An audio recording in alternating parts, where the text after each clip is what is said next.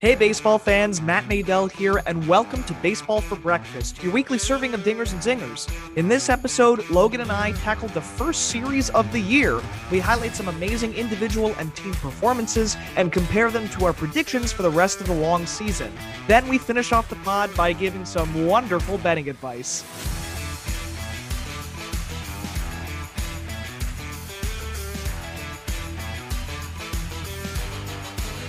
Can I tell you, I'm like really upset that our April Fool's joke on Brendan fell through. that would have been so good. I told you that we should have done that. The fact that Lindor like tore his ACL and was out for 6 months, that would have been so much funnier, especially in hindsight. Well, now that the contract got released like 20 minutes before we were going to do it. Yeah, I agree. Exactly. So Terrible. for people listening, at the opening of this pod, Logan, myself, and a couple other friends were going to send a fake tweet to Brendan on April 1st saying that Lindor signed a massive, massive contract blown way out of proportion to what he actually got. And we hoped that Brendan was going to react interestingly. And the fake tweet was going to be sent by Mets legend himself, Bob Nightingale. But amazing. Unfortunately, Frankie Lindor signed, you're right, about 20 minutes before we were going to make and then send the tweet. But the best part about it was the numbers that we were playing around with were like pretty close to the numbers he got. Like we were thinking, or not thinking, but 400 we were talking. Bro, we said we were going to tweet 450. It's not even that bad. We're 100 million off. Do you think the contract that Lindor did get was overrated, though? This is what I'll say, because I think it's interesting. The shortstop market is being blown up right now, clearly, right? That's true, yeah. So Tatis just signed this wicked deal. The Tatis deal is different in the sense that it bought out all of his arbitration years and basically his entire MLB career. Whereas Lindor, this is his first big deal, but he has already played on arbitration and such and such. I like this deal more than the Tatis deal because Lindor's earned it more, for sure. Because let's remember, Tatis barely played on this deal before this deal. But Lindor is making a ton of money for someone coming off a down year. And it's very clear to me that the Mets were giving him the blank check he wanted. And he set the bar pretty high. I think it's going to be hard for a shortstop to beat this deal. And if they do, it's going to be insane because he's making, what is it, like $35 million a year for 10 years? Something like that. I mean, if you ask me, I think Seager deserves it more, like a contract like this, a little bit more. I would disagree. I know you're not a fan of him. I'm not a fan of Seager because also keep in mind, Lindor's a switch hitting. That's what I'm saying. Like there is value with him being a switch hitter. I don't know his splits lefty versus righty. I mean, I know he hit his home run against the Yankees in the playoffs while a lefty. I'll never get that image out of my head. Hilarious. But like I feel that Seager is just a better player, just overall. I would still disagree with you, maybe irrationally. That's the hottest take you ever heard in your life, but I don't even care. No, but I truly though, Lindor is a top 3 shortstop, probably top 2, depending on how you rank Tatis right now. Lindor at his best. I think Seager's better. I think Seager's better. Neither here nor there. Lindor is getting paid to be a premier baseball player, regardless of position, regardless of age. He's Agreed. 34 something million dollars for 10 straight years in one of the biggest markets in baseball under a very loud organization right now. He has to come out playing guns a-blazing, having an amazing year, or else the optics are going to be tough in New York. Well, opening day, at the time we're recording this, opening day is for the Mets is in like a couple of hours. Correct. Because of COVID, which we'll get into in a sec. What I'll say about Lindor is that he's a very marketable star. I mean, his nickname is Mr. Smile, so he's a very happy-go-lucky guy. And in New York, I think that's much more valued than in any other place. Like, who cares if he's Mr. Smiley Pants in Cleveland? In New York, he's this jovial, jubilant, happy guy who is going to brighten anyone's day. It's not as much marketing as it is like for a championship, but I think his personality and just the way that he plays the game and I don't know if I don't think he has any big scandals, but like the way that he represents the game, I think is very important for the Mets and just for Major League Baseball in general. I'll say that Lindor getting a big contract no matter what is great precedent for Major League Baseball in that it sets the fact apart that good guys can make money as much as bad guys. This is true. And also, I will like to say that I do like this deal for the Mets. I was a little hard on it money-wise. I think it's a lot of money. But yeah, I think I'm still hard on it. I think I'm still hard on it money-wise, but I think it's to lock up a good shortstop like Lindor is solid. When they traded away Jimenez and Rosario, there was not a single chance he was going to hit free agency if the Mets had anything to say about it. So the necessity for the Mets to make this deal and to get their guy. Now, I would argue, do they even need a face of the franchise when they have the best pitcher in baseball? Maybe not. I mean, you could argue that DeGrom is the face of the franchise already. I don't know. It's tough. Because, again, a big thing with the Mets and with Lindor is batting average, where Rosario had a lot of upside with the batting average, and Lindor does too, but the Mets led the league in batting average last year. So does this make a strength stronger or the opposite? Either way, defensively, that's for sure. Defensively, certainly. And I mean, we could talk about that trade again, but like Rosario and Jimenez are an all right package. Again, like we talked about this when it happened, and we're like, all right, the Indians got fleeced. But yeah, they did. For me, it was mostly about Carrasco more than Lindor. But now Carrasco's injured, so now you have to look at Lindor. I think we're both in consensus that it's like, all right, maybe a little bit more money than we would have given if we were Uncle Steve, but it's a solid deal nonetheless. His hands are tied. He made a good deal. He got his guy. We'll see what happens. He got the bad ravioli when they had dinner on Passover, but you know what? He got his guy. That's amazing passing tweet. One of the best passing tweets of the year. Not the best, obviously, but one of the best. One of the best.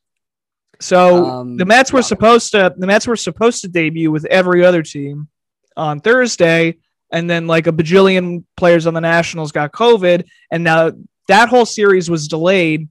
The Mets are playing tonight against Philly, which we have both bet on against the Mets, which will be hilarious. And the Nationals, I think, are delayed until tomorrow. Correct. I mean, like, I don't think this is... We were talking about this before. I don't really think this is news. I think it's important to mention, but, like, it's the same stuff over and over again. Just like...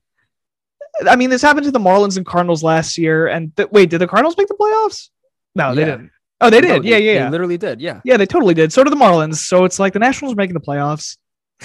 Confirmed. I literally predicted it. No, I didn't actually, but I do think they're going to come in third in the. All right. We're not about that right now. No, but it is interesting because with so many, I mean, it feels we live in New York. It feels like everybody's getting vaccinated. It feels like things are kind of feeling normal, kind of, if you squint hard enough. But there are a lot of states that aren't getting vaccinated as much as like the Northeast is. Or like even New York. I think New York is way ahead of New Jersey. Yeah, no, it's interesting. And of course, baseball players are like realistically should be the last people to get it because they are healthy, adults, and they don't have pre-existing. I don't know, man. Prince Fielder, he might need it. Prince Fielder is out of the league. However, some other old stars played well, which we'll talk about. But no, it is interesting that the Nationals already have COVID issues. It might be a little bit earlier than we expected because, there is a ramp up. There was a quasi quarantine period before the season to avoid this. Obviously, mistakes happen. Correct me if I'm wrong. Soto got COVID like the beginning of last year too. Yeah, he did. I remember that. He totally did. Yeah. So you hate to see it if you're the Nationals. I don't know what they're doing right before the season starts, but I don't know, kind of not great, but yeah, they're going to be playing tomorrow.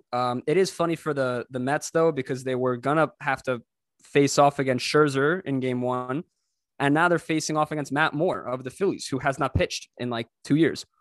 Yeah, but it's like you got to bet against the Mets on opening day. Otherwise, what's the point? The odds are insane. This is not a betting podcast. However, if you're going to bet, We highly don't recommend you bet against the Mets on opening day. Yeah, the Mets are a lock on opening day, but as we know in betting, Vegas knows best, and the odds are forever not in their favor right now. So, well, I do want to bring up the point that the Mets have the best record on opening day on their initial game of the season, in terms of Major League Baseball in the entire history. I think it's like Mets, Mariners, Orioles, Yankees. Correct. Now, the Yankees, it makes sense why they're good on opening day because they're just a good franchise and they have good teams. The Mariners and Orioles is a little iffy, but the Mets makes total sense why they're so good on opening day because they are a franchise that relies on pitching historically. In the 60s and 70s, you had guys like Tom Seaver. In the 80s, you had Doc Gooden. And then now you have Jacob deGrom. I don't know if he started like so many opening days, but still, I mean, think about... He started 4 in a row. Okay, well, there you go. I think, yeah. Yeah, I mean, not that he gets run support, but my point being that the Mets are a franchise that values pitching over everything. So it makes sense that their number one starter is one of the best in baseball. Ergo, they win the first game of the season because of that starter. It makes sense, ipso facto. It's just a little history lesson for everybody who's listening at home. But back to the present, because opening day happened. All right? It's exciting. I'm excited. Oh, it happened. It did happen. It was interesting. There were some good results. Some certainly interesting ones. Just to go through a couple of the scores, some highlights. Yankees lost. Hilarious. It was a very close game, low scoring, not what you expect from a Yankees. Are we talking? Are we just talking opening day? Yeah, I'm just going through some notable scores from opening day. Well, all right. The Yankees. Let's talk opening series because I think we could get a little bit big picture, and we could start with the Yankees because obviously we're both Yankee fans, and this isn't a Yankee podcast. Yankee podcast with me and Logan coming soon. Just kidding, but no, it was important to note what happened with the Yankees against the Blue Jays. Both teams did not hit incredibly well, and their run differential throughout the series was 1. So it's not like these games weren't close, and it's not like one team dominated the other. A couple of takeaways, especially from the Yankees side, is that the pitching was carried by the bullpen. The bullpen was lights out, and the starters were so-so.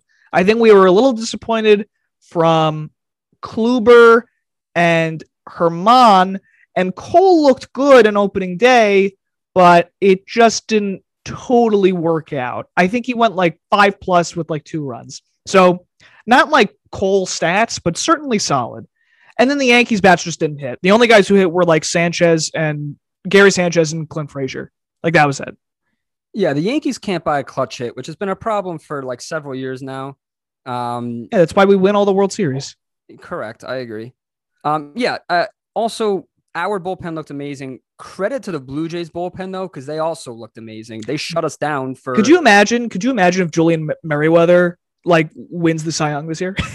Julian? No, he's seriously like, he reminds me, like his fastball looks like Kimbrel's fastball. Like the amount of stupid swings we had against it. Yeah. Like, it looks disgusting. I mean, if you want to make an even better judgment, it looks like Chapman just because of how fast it is in his position as a closer.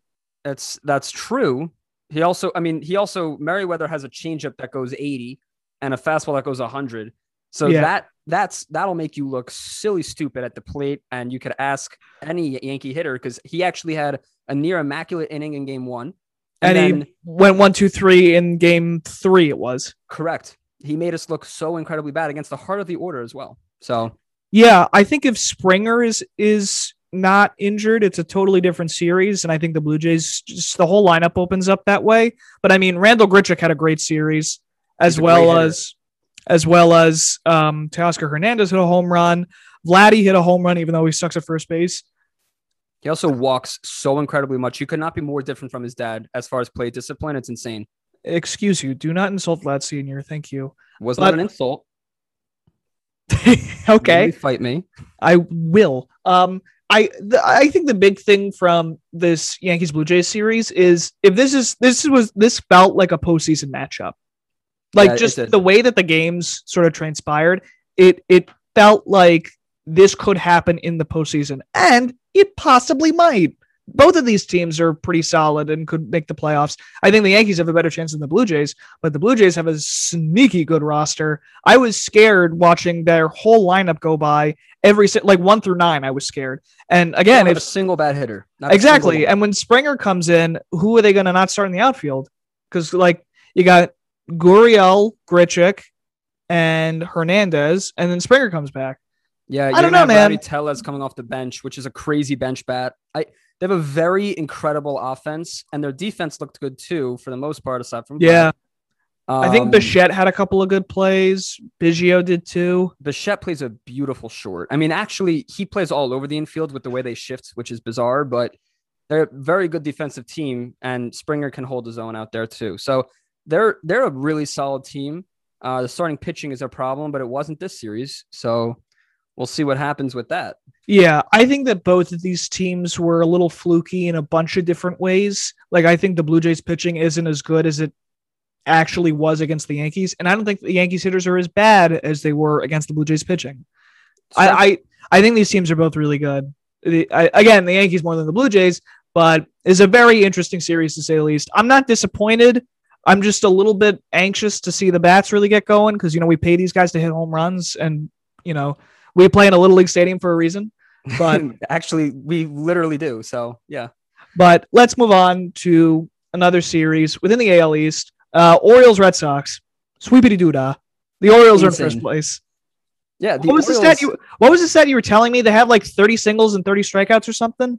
Yeah. So the Orioles had like 0 home runs and 30 strikeouts in this series, and they won, and their run differential was like absurdly high. Plus 13 to be specific. Yeah. And like, that's even like on the lower end. Like if you were watching those games, like the Red Sox were not in it for almost any second of those games. It was bad. Well, I think we knew that the Red Sox were going to be pretty putrid this year. The Orioles are like kind of a bright spot. It was interesting to see how I don't want to say dominant, but like they played good baseball. John Means had a crazy start in opening day, and then it just kind of carried from there. I was going to say, in opening day, the Red Sox had 2 hits the whole game. That's what I'm saying. Like with starting pitchers, and Michael Kay said this also with the Yankees broadcast, and this kind of goes into my whole Aaron Nola winning the Cy Young, Phillies win the NL East sort of bold prediction that I had a couple of episodes ago. Like, if you have one good start, it could open up your whole pitching staff, your entire pitching staff. So the Orioles were not sweating at all. But again, the only problem is that you're not hitting home runs and you're striking out a lot, which is not a great combination. Yeah. And in an ideal world, if you strike out a lot, you want to hit a lot of home runs. That's an ideal. The Yankees about it. They do a very good job of it. I agree. No, yeah. So the Orioles, especially in Game 3, they had 17 hits for 11 runs against Garrett Richards, who is like one of the better pitchers on the Red Sox, who looked horrendous. Like everyone that the Red Sox threw out there was a problem, and it's not as if the Orioles have this star-studded rotation. The rotation is probably bottom 5 in the league. So it's an interesting start. However, Jacob Means had a very good rookie. John Means. I'm sorry. I always say Jacob Means. I don't know. Jacob Junis, John Means, whatever. John Means had a very good rookie year. Last year, he didn't play much or at all. And now he's back. So it would be interesting to see if he kind of blossoms into the guy that Gausman and Bundy were supposed to be for the Orioles and that never were. I could see it happening for them. He's not going to carry them, but he could win a bunch of games against a very good offense that the Red Sox have. So that was a very interesting start for the year. I mean, the Orioles are in first. I will like to say, though, the Orioles were in first last year after 2 series, and they did not end the season in first or second or third. I agree. So we'll see what happens. But, Orioles are, I guess, recent history says they're a very good beginning of the season team. So we'll see if they hold up. Yeah, we'll have to see. I'm not really that excited about that series in particular. In terms of the long run, it was cool to see the Orioles do really well, but they're both not good teams. They're bottom of the barrel teams. Let's be very serious. Moving on. Let's stay in the AL East, but this is an interleague series. Rays Marlins. A little bit more competitive than you might have thought. The Rays did really well in Game 1. They pitched a shutout. I think they won game 2 and then they lost game 3 like 12-7. And the new acquisitions for the Rays, especially in game 3 in the pitching department, Rich Hill and Chris Archer did not look good. It's almost as if, wait for it, Archer hasn't been good in several years, and Rich Hill is very old. Like, I agree with the sentiment. Yeah, I was gonna say, like, the Marlins bats, which Brendan is very quick to herald, were really bad in game 1, and then they were comparatively really good in game 3. They had 14 hits and 12 runs. For a team that should figure to hit a decent amount of home runs with Aguilar and steal a bunch of bases. They have a lot of speed. They're a very interesting constructed roster. Stealing a game from the Rays, you'll take it. I think if you're the Marlins, no?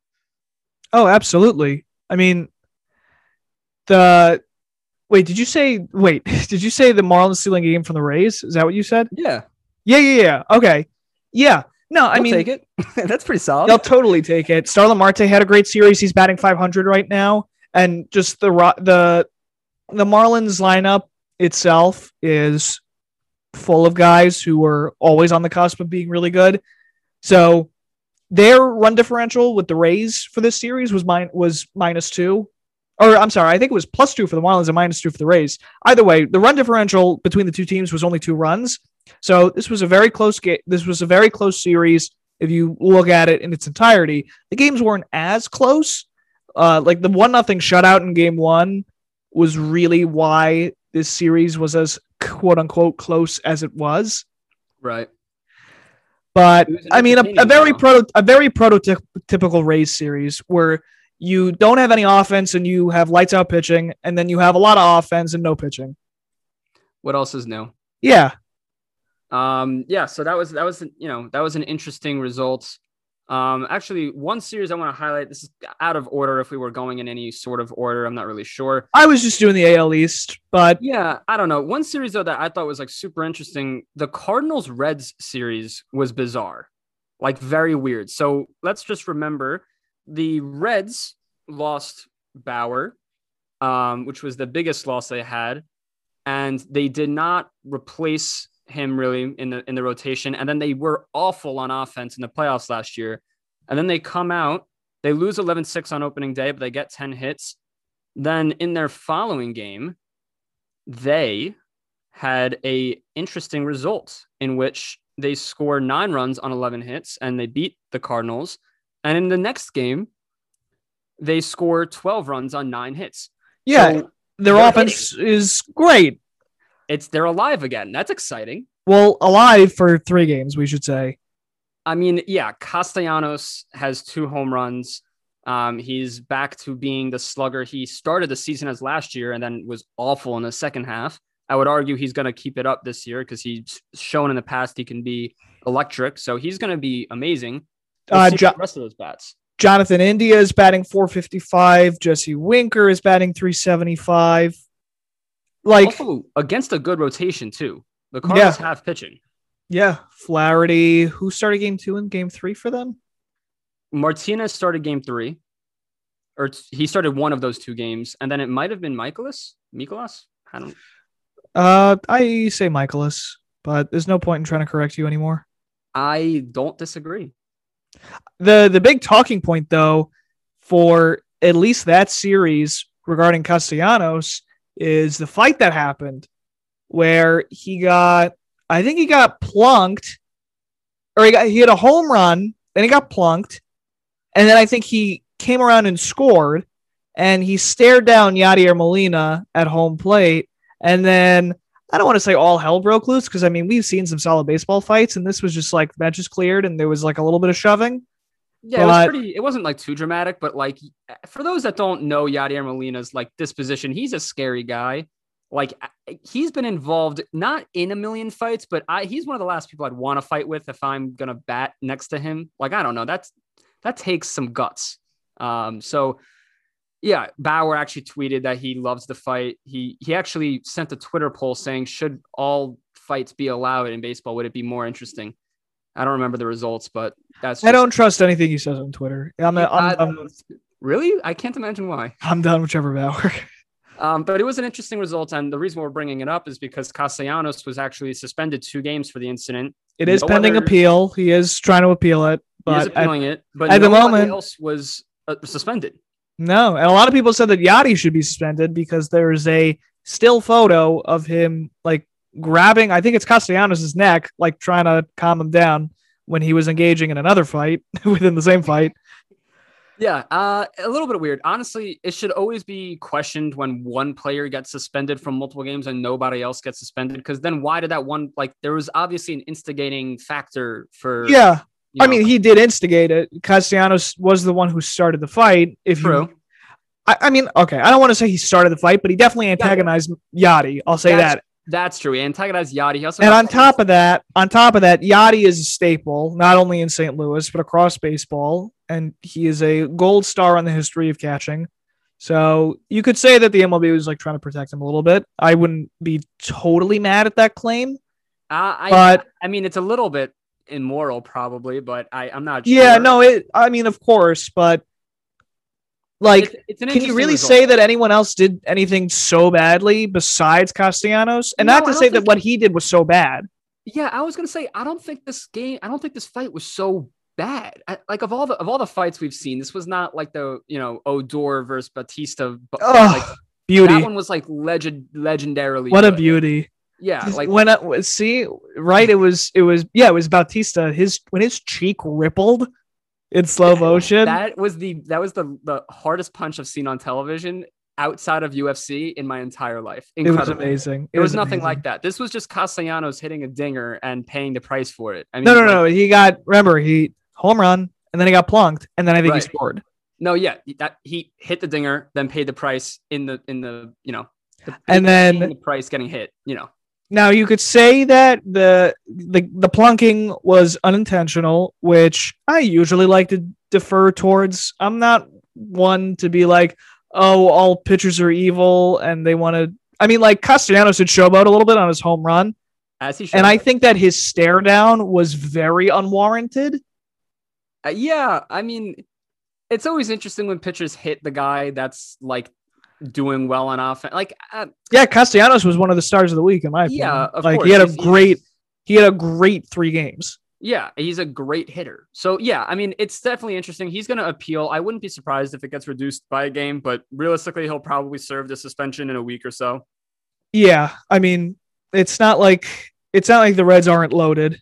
Or should be loaded at least. They should at least be better, but they're also, I'm not even going to say that. They're not that good of a team, realistically, but they are, though. They really are. They have such high potential. It's unbelievable how terrible they are. Who on their offense really gets you excited? I love Suarez, and like Votto was always solid. He was not great last year. I know he wasn't.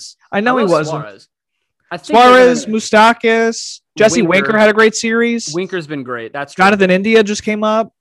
Taylor Trammell's not on the team anymore. Imagine if Nick Senzel could hit the baseball, then you'd be Nick Senzel and Scott Kingery. What is this, 2015? That's literally, those 2 players are why we don't overpay shortstop before they succeed. Looking at you, Padres. No, that's why prospects are always overvalued in any sport. Anyway, a quick note about the Cardinals, though, the Reds' opponent. My 2 favorite players in baseball were batting back to back, and both had insane series. So beautiful. I'm smiling ear to ear at Nolan Arenado and Paul Goldschmidt. They went 6 for 10 on opening day, and have since. They're both batting .385 right now. Arenado hit a home run and has 3 RBIs. Goldschmidt has an RBI himself. The rest of the Cardinals lineup is like kind of doing whatever at this point. Oh, actually, DeYoung is doing amazing. Is he? Yeah, at least I remember after the second game. Well, he has 2 home runs. Okay, he has 2 home runs. Yeah. So, excuse me. He's amazing. I love DeYoung. I'm a big fan. Yeah, draft him every year. He was like, he is the Trey Mancini of the 2017 rookie class with like Judge and Bellinger. Correct. Yep. Yeah, because DeYoung. Well, who came in second? Was it Mancini or Benintendi? Benintendi, I think. But Benintendi. Okay. Well, either way. Mancini's a better player. Put it on record. I will die on that. I'm down. Who hit the grand slam? Like, Dylan Carlson. Yeah. So I said Dilson Carlson. no, Dinelson Lamet. No, I said from the beginning that it was pretty much a guarantee that Arenado and Goldschmidt were going to be good. And in order for the Cardinals lineup to do really well, their young guys would have to shine. Now, no, they're 1-2 to start the season, but Dylan Carlson hitting a grand slam is a very bright spot. Yeah, very, very good result. Not a very good result, but very good early results from the offense. It's the pitching that's been a problem for a team that's had amazing pitching, but positive regression is to come, hopefully. And if not, you'll hear about it. So that's that series. Let's go completely out of order again. Let's talk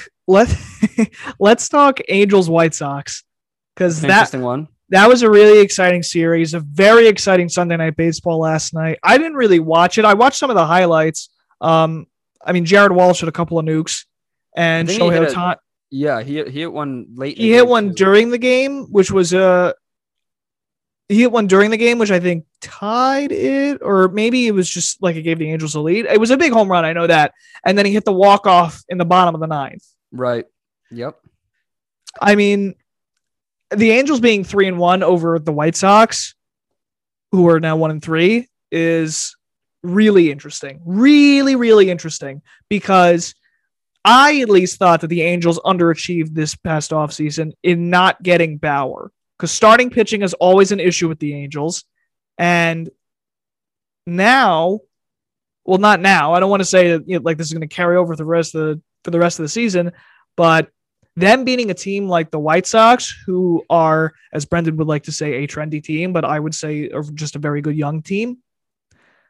Them beating the White Sox is a story, let me tell you. And the fact that Shohei Ohtani pitched and hit and is still alive to tell the tale is a good sign in LA. Well, actually, for a second there, we were a little nervous. So for the fans back home, Ohtani threw 101 and struck a guy out, made him look silly, and then came around to bat and then hit a 450-foot nuke to dead center. He is currently leading in highest velocity on a pitch and highest exit velocity on a hit. And it was in the same game. That's actually a really cool stat. That's a really cool stat. Never happened before. Like, not even, you don't even have to check the record books like before the StatCast era. There's no way. Yeah, there's no way. There's like one player in history that's even like qualified to even like bring in that stat, and there's no way he did it. Yeah. We're of course referring to Lou Gehrig. No.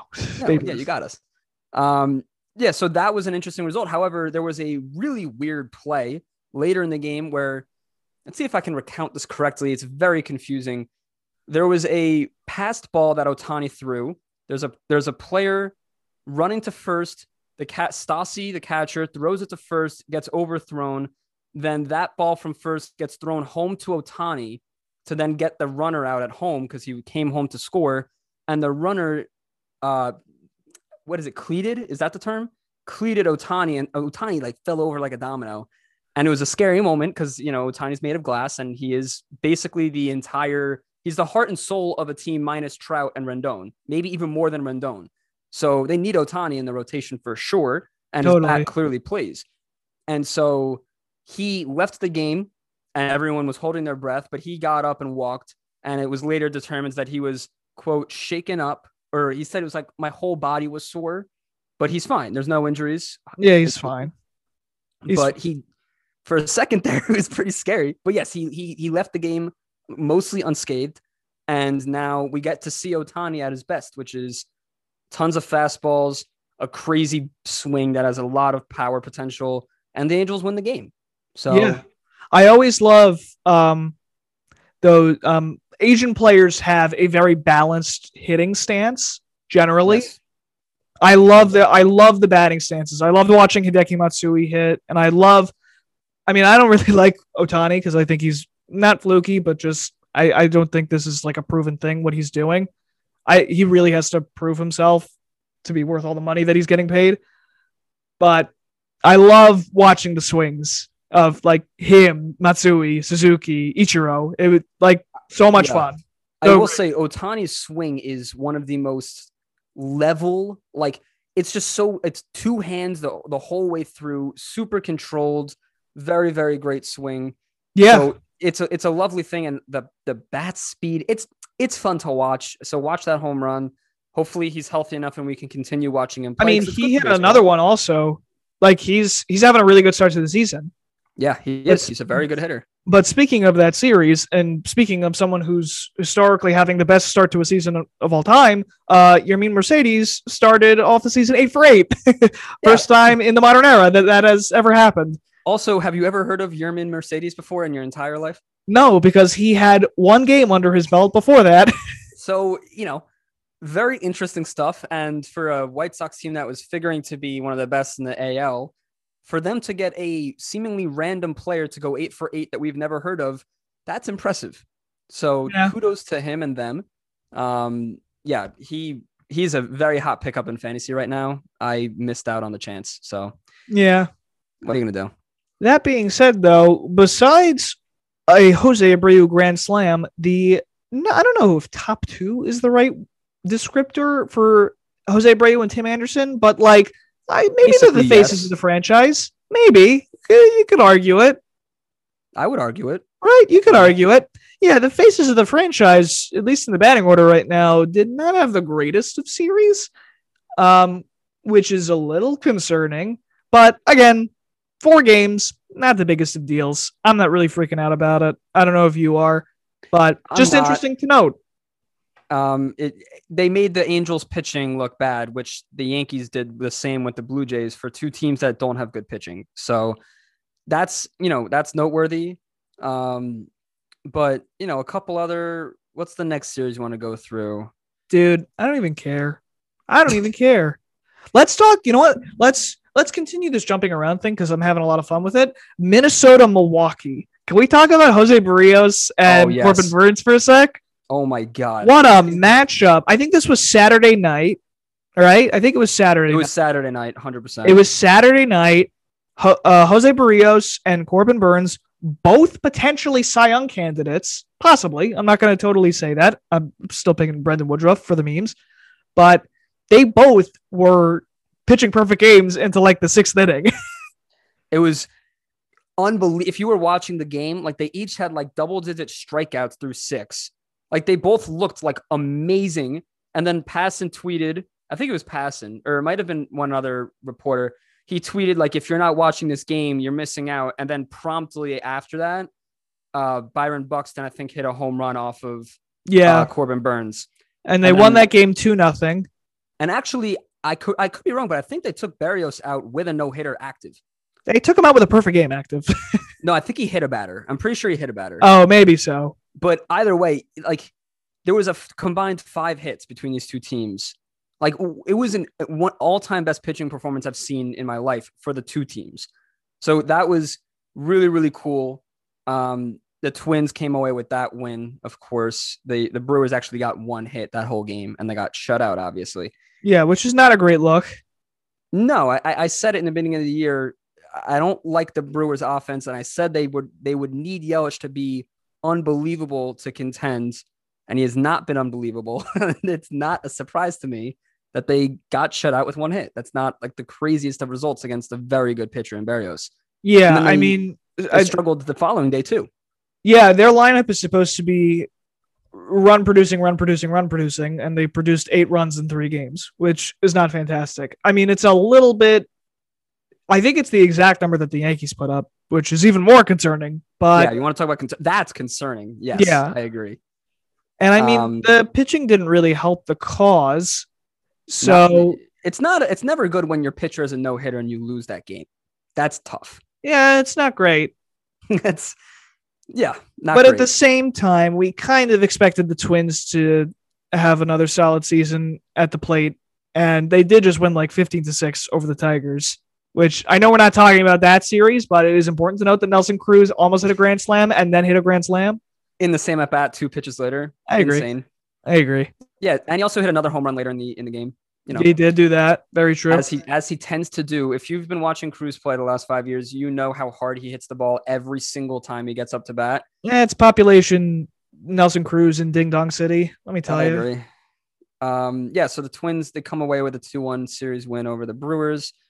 So the NL Central is definitely struggling. The NL Central is actually struggling because also the Pirates played the Cubs. The Pirates did not have a good series. They are 1-2 against the Cubs.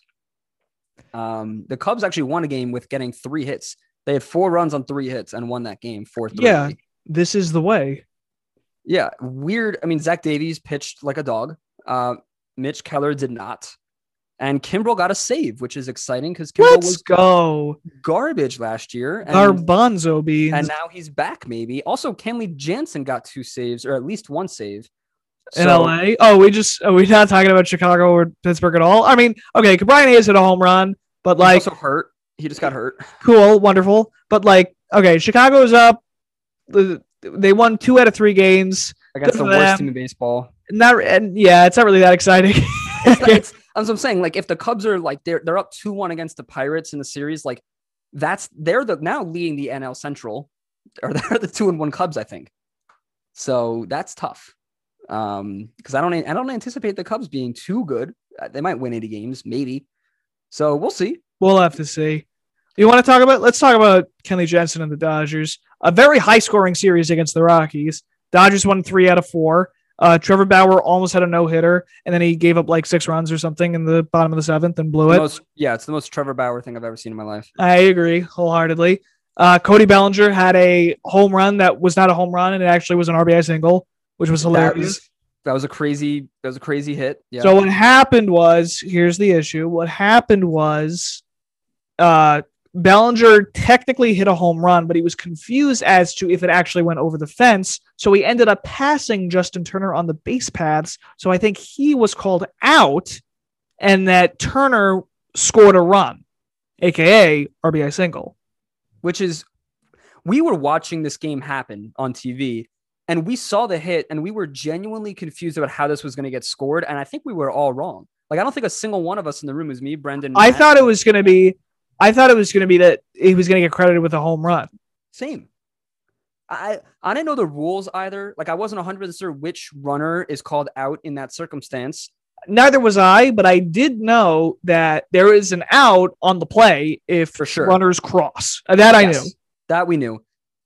If you told me that it was going to be Bellinger got an RBI single and was out on the play, like, bizarre. And it left the park, just so we're completely clear on that. It's very weird, but that was very fun. But the Dodgers lost, so yeah, I hate to see it. They also had 15 hits and 5 runs and lost that game. Again, really weird. It was a very high-scoring series with just a lot of hits all around, which makes sense. It was in Colorado, so... Yeah. Also, Colorado's offense has been terrible, but it's good to see them hitting now. I mean, Trevor Story is always amazing, and he had a good series. They ended up... Yeah, actually, the Dodgers had 15 hits in Game 1, then 16 in Game 2. So, like, that's, I guess, as to be expected, but that's a lot of hits. And then 12 in Game 3. So, the Dodgers' bats are batting, that's for sure. They're pitching not as much, but, good series. They're up 2-1, so... 3-1. Well, 3-1. I forgot they played a 4th game yesterday. Yeah, they played 4. Yeah. Yeah, so they take Dodgers look good. Very simple. Dodgers look good. Pitching was a little bit off. Bauer, had a weird start. Kershaw was off.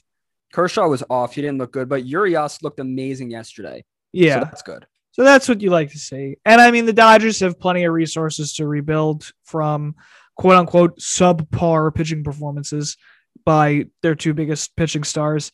Either way, nothing to fret in LA. 3-1 record, super solid. Let's stay in the NL West. Let's talk about San Diego, Arizona. Another pretty underwhelming series. Not really much that we didn't expect. San Diego just played pretty solidly all around, and Arizona's not a great team. This is true. Yeah, Padres hit. I mean, we knew they were going to. Eric Hosmer is up there in terms of leaders in batting average. He had an awesome series, absolutely crazy series for him. Tatis hit a home run. I'm trying to think of anything else big. I mean, all the Padres' big star pitchers debuted. Darvish pitched, Snell pitched, and Musgrove pitched. Correct. They pitched pretty well. They hit pretty well. One thing I would like to note, which is interesting, because they should be an amazing defensive team, but I think they have like 6 or 7 errors on the season already. Well, good for them. Yeah, that's odd. Like, Tatis is one of the best fielders in the league. Hosmer is supposed to be. Machado is. And just that infield alone, they should not allow a single error. And I don't know where the errors were. I'm assuming the outfield, just based on probability speaking, but just interesting. I don't know. You hate to see it if you're the Padres, but they're also 3-1 against a not so good team. So Dodgers and Padres are 3-1 to start the year against division rivals. And then the Giants, who played the Mariners, are 1-2. A very, very close series overall. A run differential of only 2 runs between the two clubs. The most interesting thing to note, at least in my opinion, about this series is Buster Posey has 2 home runs, which is hilarious. What is it, 2011? Please. Weird. Yeah, definitely weird. Also, Pablo Sandoval hit a home run this weekend. So, like, well, that's in it. We'll get to Atlanta. We'll save them towards the end. But yes, I'm sure the Giants fans are very happy to see Pablo hit a home run. Yeah, that was an interesting result. I mean, I don't know if we ever said this on the podcast, but I kind of view the Giants and the Mariners as similar teams. They're neither are too good, neither have too good of pitching, but they each have 2 like electric outfielders and some really nice pieces in the infield. I'm not shocked that the Giants lost 2 out of 3. I think both teams will be, just under 500 for the majority of the year. It was good to see the Mariners pitch well, which is something that they have not done, I guess, since Felix left, really. I mean, when was the last time they had pitching that was like really that good? Never. Randy Johnson? Paxton I don't know. Had one good year. Actually, Paxton, I think, pitched. Did he pitch? I'm pretty sure he pitched. I think he pitched. And I'm looking at the scorecards, and if he pitched game 1, it wasn't good, but otherwise, good series. So I do want to point out, again, going back to the whole thing about it being 2011, that Evan Longoria also had a crazy series, and Longoria and Posey are currently 10 and 11 respectively in terms of OPS throughout Major League Baseball. Longoria is at 1,371 and Posey is at 1,333. Yeah, look for them to keep that up the whole year. I agree. I definitely absolutely they're going to keep it up the whole year. 100. Actually, Longoria was good last year, so he still hits. And the guy who's leading in OPS is none other than Eric Hosmer with an OPS over 2,000. Yeah, so, that's going to hold up. And then I think we mentioned this at the beginning of the podcast. I do just want to shout out Ketel Marte because he's so damn good. He is also currently 3rd in OPS in Major League Baseball. Which team do we want to go to next? So to get through, I mean, we did not talk about the Indians or Tigers yet, which was a weird series. Talk about them. I'm down. We could talk about them. I mean, one of my least favorite pitchers in baseball, actually, I hate all of the Tigers pitchers. Let me just point it out there. But I don't like Matt Boyd, but he had an awesome game 1. And he outpitched Bieber. He outdueled Shane Bieber. Miguel Cabrera hit the first home run of the year in the snow. Again, 2011. Yeah, I agree. But also, like, it snowed. It was like blizzarding. Very weird. Detroit, Detroit, I agree. So that was an exciting game 1 if you're a Detroit fan. And they won game 2 as well. They, I forgot Teheran is also on the Tigers now. I forgot about that signing. That worked out well. He had a good first game. Plesac pitched. He got the loss, but he had a good game as well. And then in game 3, they got killed. So you hate to see that. I think it was Daniel Norris was the losing pitcher. It looks like he gave up quite a few runs in the first 2 innings. And Civale was the pitcher for the Indians. And so the Indians get 1 of 2. And I'm trying to see if they played yesterday. I don't remember. They're today. So they're playing right now. But yeah, the Indians are 1-2, and the Detroit Tigers, who are coached by AJ Hinch, by the way. They're 2-2. They're 2-2 now because they just got bamboozled by the Twins. They did. Jose Urena pitched today, actually. Oh, well, there you go. Bad. Very hilarious.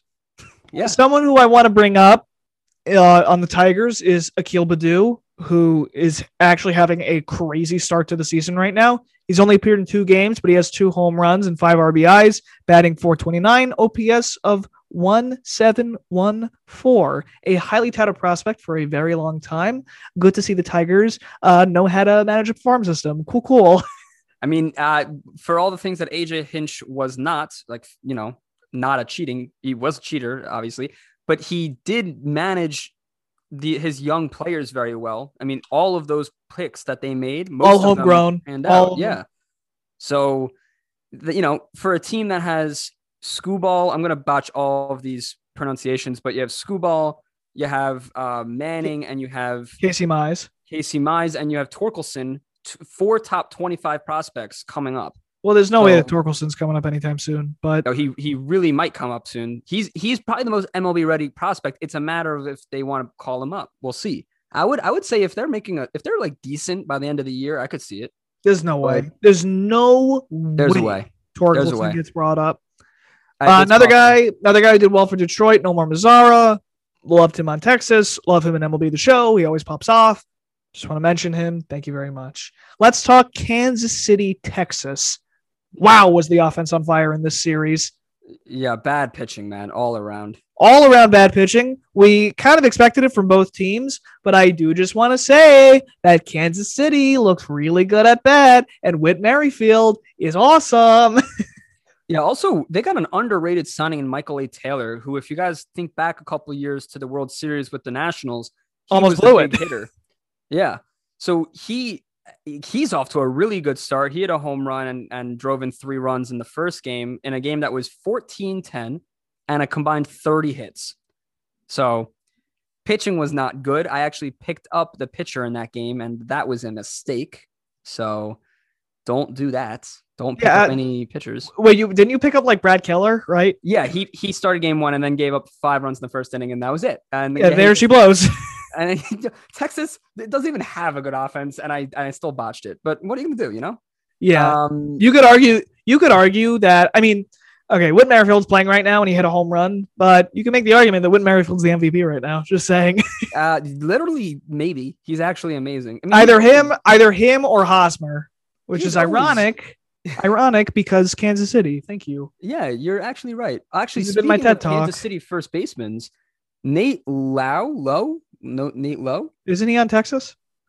Yes, you're actually correct. I forgot about that. Okay. But regardless, in this series, Nate Lowe. How do you pronounce his name? Oh, we'll figure it out eventually. I agree. So he hit a home run, and for those that remember, he was on the Rays last we saw him. So that's exciting. So, some players changing guard, getting some home runs in there. Yeah, Joey Gallo had a crazy series. He's batting .417, OBP of .611. Yeah, he actually should have a high on base percentage, even with the horrible strikeout issue and the low batting average, because he just walks like among the best in the league. But yeah, he had a great series. You're right. Nate Lowe had a great series. Someone who I thought was a super duper underrated signing, and David Dahl had a great series for Texas. That was the fact that the Rockies just DFA'd him was absurd. Yeah, won the world. Isaiah Kiner-Falefa had a good series. I love him. Great, because the Rangers just sold off their longtime shortstop in Elvis Andrus this past offseason. So that's a good sign for Rangers fans. But my main takeaway from this series is that the Royals can hit, dude. Yeah, they can. They can hit. Brendan and I have been saying this since our off-season recap video episode, that this team has a sneaky good a sneaky good lineup. Just barely any pitching worth mentioning besides like maybe Brad Keller, but I mean obviously not given his first game. They have Brady Singer, who's like been teasing. I don't want to say stardom, but he was a top prospect. He's been teasing some things for years, and he might, maybe this is the year he kind of breaks through. Also, people are quick to forget. I think they have Maikel Franco now too. He's been playing well. They have Maikel Franco. They also have Hanser Alberto, who was almost winning batting titles for a while. They also have Jorge Soler, and he's an awesome power hitter. Always hits ding-dongs. Did not have a great series, I'll say that, in terms of the batting average department. Only a 200 batting average. OBP of 500, though, and an OPS of 1,000. So you love to see that. Benintendi, new acquisition. Oh, would you look at who's on the pod right now? So I'm taking a leave of absence for this week's episode, and I'm glad, Matt and Logan are educating you guys on opening day weekend, but The Mets have been postponed, as they've likely said before, but my official prediction, as of recording right now, is going to drop after the Mets game tonight. My official prediction is the Mets continue their opening day success. LFGM, that's all I got. Enjoy the rest of the podcast. Thanks, buddy. Thank Appreciate you so much it. for that useful acquisition or that useful addition to our podcast today. Yeah, it's been a great He's episode. wearing a so Mets far. jersey. The audacity on that man. The audacity. What was I saying? LFGM. Oh, Yeah, what were you saying? But before you rudely interrupted. This is going to be a funny transition. Speaking of the Mets, the Royals are good one. Got him. The Royals have a great underrated lineup that I'm very excited to see how they turn out for the rest of the season. And this initial series against Texas only proves my excitement. We'll see how well they fare for the rest of the season. I think we have, let's see, which series have we not done? We did all of the AL East, all the AL Central, Astros, A's. My goodness, can the Astros still hit? Yeah, that it's really disappointing because I am really high on the A's.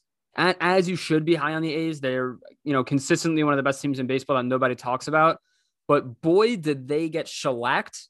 And it was clear to everyone that they could not pitch with the best of them. So, yeah, I mean, I think we all have the A's winning the division right now, but we could look back at this series and be like, and if the Astros win the AL West by the end of the year, we could look back on this initial series and be like, oh, we should have seen this coming. They outscored the A's 35-9 yeah, in 4 games. really, really impressive, especially when you think about how good the A's are on both sides of the ball. Yes, their pitching is it's always great, but we never know why it's so good. But their hitting, no matter who they have batting, is always amazing. But now Marcus Semion's gone, okay, and he's also hit pretty well. At least he looks like he belongs in the Toronto lineup. And the Athletics have 6 hits in game 1, look awful. They lose by 8 runs. And I'm trying to find game 2. They were off on Friday. Then in game 2, oh my God, 1 run off 3 hits, and they give up 13 hits and 9 runs. They don't look like they're the class of the AL, let alone the AL West. You can make the argument that the Astros had the best series. I mean, it's not really that much of an argument. The Astros had the best series out of any team on opening weekend for sure. Yeah, you know what? I'm going to say that. For sure. They probably Are you kidding did. me? Bregman had a crazy season. I mean, series. Brantley had a great series. Yordan Alvarez hit. I'm trying to see who else. Gurriel hit. He's back. I actually think he's going to be amazing this year. So Tucker didn't really hit. Kyle Tucker didn't really hit, but I guess he's currently leading the league in RBIs if you don't count Whit Merrifield. Today. How do you not really hit and then become in second in RBIs? I don't know. Altuve is hit. Everybody in this lineup did so well, and the A's pitching just could not keep up, and it's so sad. Yeah, the pitching was really bad, but honestly, it's the batting for me that's even more alarming. I think the pitching will normalize, but this team is not one to hit for such good average. They have Mark Hanna, who could hit for some average, and Pinder, and a couple of other guys that could hit for average, but no one's going to mistake Olsen and Chapman as average hitters. They definitely hit home runs, but they both have high strikeout rates. Olsen has a great walk rate, but not as much Chapman, and they both hit 235 maybe, 235 to 250 would be on the high end. So for them to not hit, and then the rest of the lineup not hitting well, not even Ramon Laureano, they're struggling right now. And for a team that's amazing at everything in the game, it's a problem if they're not hitting home runs like they usually do. So we'll see. We'll have to see. We'll really have to see, because right now we have the A's winning the division, and they're 4 games back, so that's great. 4 games back to the Astros. So yeah, it's actually interesting. So this is a good segue. So because the only other series we didn't talk about was, I think, Braves and Phillies. And this is a great segue for what I'm about to say. The A's and the Braves are what we predicted as probably 2 top 6 teams in baseball conservatively, and 2 division winners. And they are both 0-3. Yeah. One's 0-3, one's 0-4. And the Phillies beat up on the Braves. They didn't even, but it's not even like that. Like with the A's and Astros, the Astros hitting just completely overpowered the A's pitching. True. In This series was close, though. That's true. the Phillies series was the complete opposite. It was that the Braves couldn't hit if their lives depended on it. They scored 3 runs in 3 games. Yeah. Yeah, like and- not and great. Yeah, and you know what's like, if you're a Braves fan, at least you could take solace in the fact that the pitching looked amazing. But like, you have one of the best offenses in baseball. You have maybe 2 of the top like 5 or 6 best hitters last year in Freeman and Ozuna. And that's not even talking about Acuna, who's probably a top 3 MVP candidate. And again, albeit that team is stacked, and they could not buy a hit, and they got 1 total hit in the third game of the series. And Yeah. that was bad. No, it's not. It's Second not game, great second at game. all. Oh no, was it second game or third game? I think it was the second game of the series. They got 1 hit. It's awful. Are you talking about against Wheeler? Yeah. Oh yeah. Oh, that's another thing. Wheeler was amazing. Well, let's go over the starters real quick. Okay. Yeah. So, it was Nola game 1, Wheeler game 2, Zach Eflin game 3. Okay. Listen Yep. to this. Listen to what I freaking said. All right. I don't want to hear it. This is what I'm saying. This is what I'm goddamn saying. Nola, 6 2/3, 6 hits, no walks, 6 strikeouts, equivalent of a 2.7 ERA, 0.9 whip. Wheeler, the next game, 7 innings, 1 hit, no runs, 10 strikeouts, a 0.14 whip, and the average against was a 0.045. And to top it all off, Zach Eflin, yesterday, or I guess on Sunday when this comes out, on Sunday, 7 innings pitched, only 1 run given up, and a whip of 0.71, along with 8 strikeouts. And the bullpen didn't give up a single run in the limited amount of times. Exactly what I was going to say. What's so important about that, and Matt has talked about this when he made that Nola prediction, as interesting as it is, the Phillies had like the most historically bad bullpen in the last couple of years.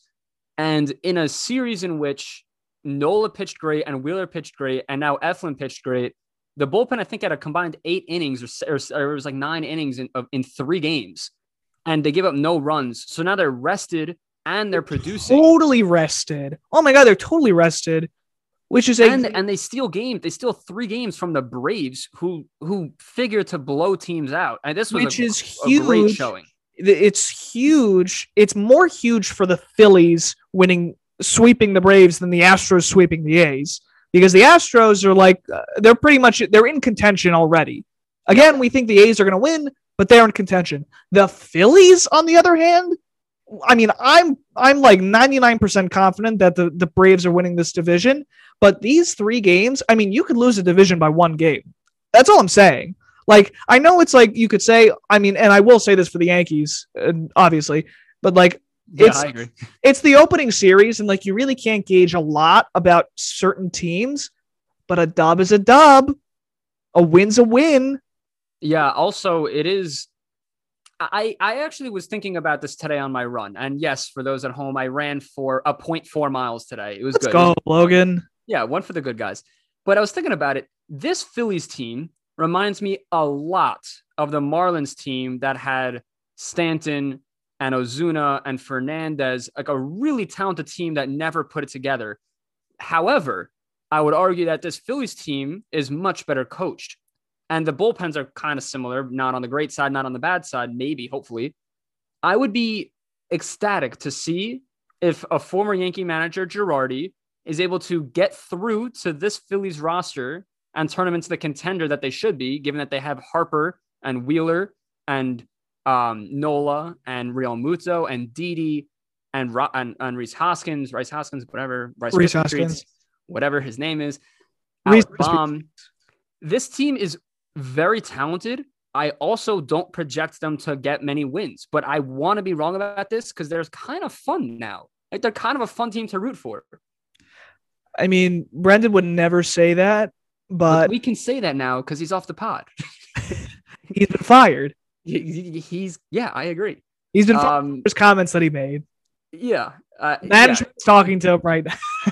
Yeah, he's also gonna edit this episode, and he's gonna probably delete half of it. But like, it's fine if you're hearing this. No, I'm kidding. But yeah. I think did we talk about every team now? We talked about every team. I think let's do quick takeaways just from opening day. Astros definitely had the best series.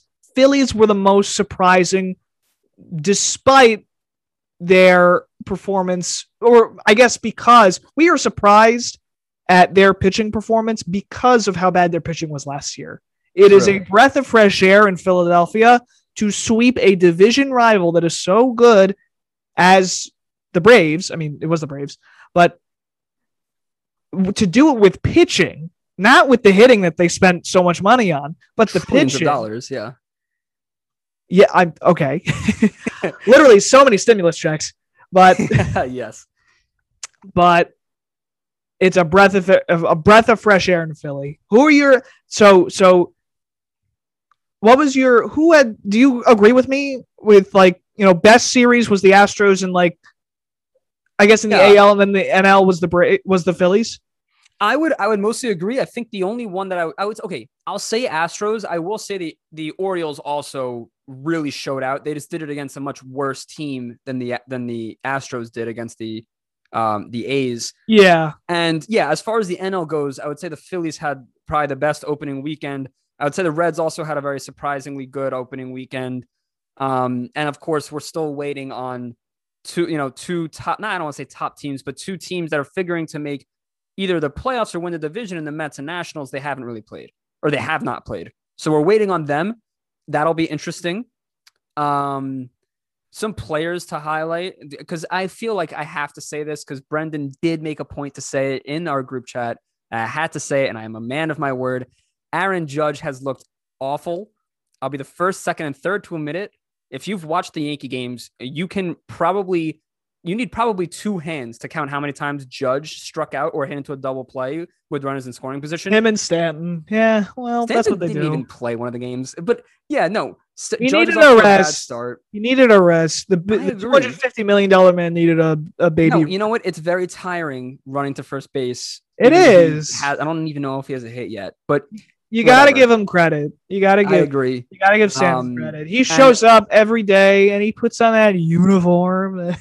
Yeah, he's. I'm hoping at the time of release he has a home run or two. I'm gonna predict it. Whatever. We'll see. We'll see. The Yankees do so well against the Orioles, and specifically Judge.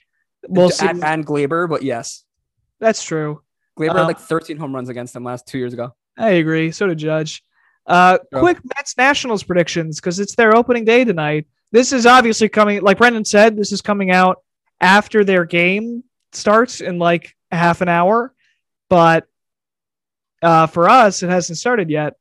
So let's go. Run predictions. What's the score at the end of this game? Let me hear it. Yeah, I mean, all right. Yeah. So we got Mets Phillies. It's Matt Moore versus Jacob DeGrom. Oh, Mets. I'm sorry. It is Mets Phillies. It's not Mets Nationals. Yeah. I was sorry. going to say Nationals play tomorrow against the Braves, which I don't know who the Nationals are going to throw, but that could be an awesome game because you can end up having like Ian Anderson against like Max Scherzer. Yeah, that would be. Or even Strasburg. Like it could be really cool, but I guess we'll get to that. Okay. Later. It's not for tomorrow, but yeah, in the next 30 minutes, I'm sure I'm going to hear Brendan yelling. The Mets really should win, and I'm going to say the Mets are going to win because if DeGrom can outpitch Matt Moore, then the Mets have much bigger issues. So I'll say score prediction. I'll say 5-2 because the Mets don't really score all that much, and maybe they did last year, but let's not forget that DeGrom has had like 20 wins in the previous 2 years combined. Okay, like that's insane. That's just run support, though. Like he's a great pitcher. You have to say that. Oh, of course he's the best pitcher, but he doesn't get run support, and I don't think we're gonna just blatantly change that now. So I'll say 5-2. They win 5-2.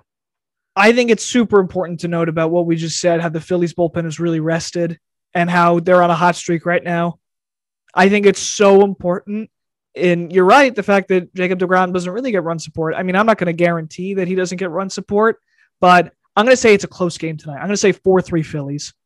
Now, for some reason, we're talking about betting a lot this episode, I feel like. But here's a little tidbit. We just both predicted that the score would add up to 7. The over-under for tonight's game is 7.5. Now, Oh, betting the under on a DeGrom game is about as lock of a lock as you can be. pop it, but- lock it, polka dot it. Yeah, but the fact that Matt and I agree on this, you obviously should bet the over. Obviously. Obviously. Unsaid. You should obviously bet the over. The Obviously. public. We don't mess around here, okay? I mean, I don't even bet, but if I were a betting man, I would bet the Phillies in the over just for shiggles. We're gonna and you know, we're gonna totally hit on these bets, and we're gonna it's get gonna be so fun. it's gonna be so fun. It's gonna be so fun. Bren's gonna be so mad, and we're both gonna get addicted to gambling, and it's gonna be great. But this is the way. And you know what? It's okay. It's okay. okay. Look, addictions can always be broken, and the first thing that you have to notice is that you have an addiction. So I agree. And you should call a hotline. I don't know the number off the top of my head, but obligatorily we have to say it. And that's not a word, but I just said it. So deal with it. are we really ending the pod by talking about gambling addiction? No, but we could. What else do we have? That's all. All right. And the Mets lose. No, yeah, that's all we got, man. Yeah, tune in next week. Thanks for listening, guys.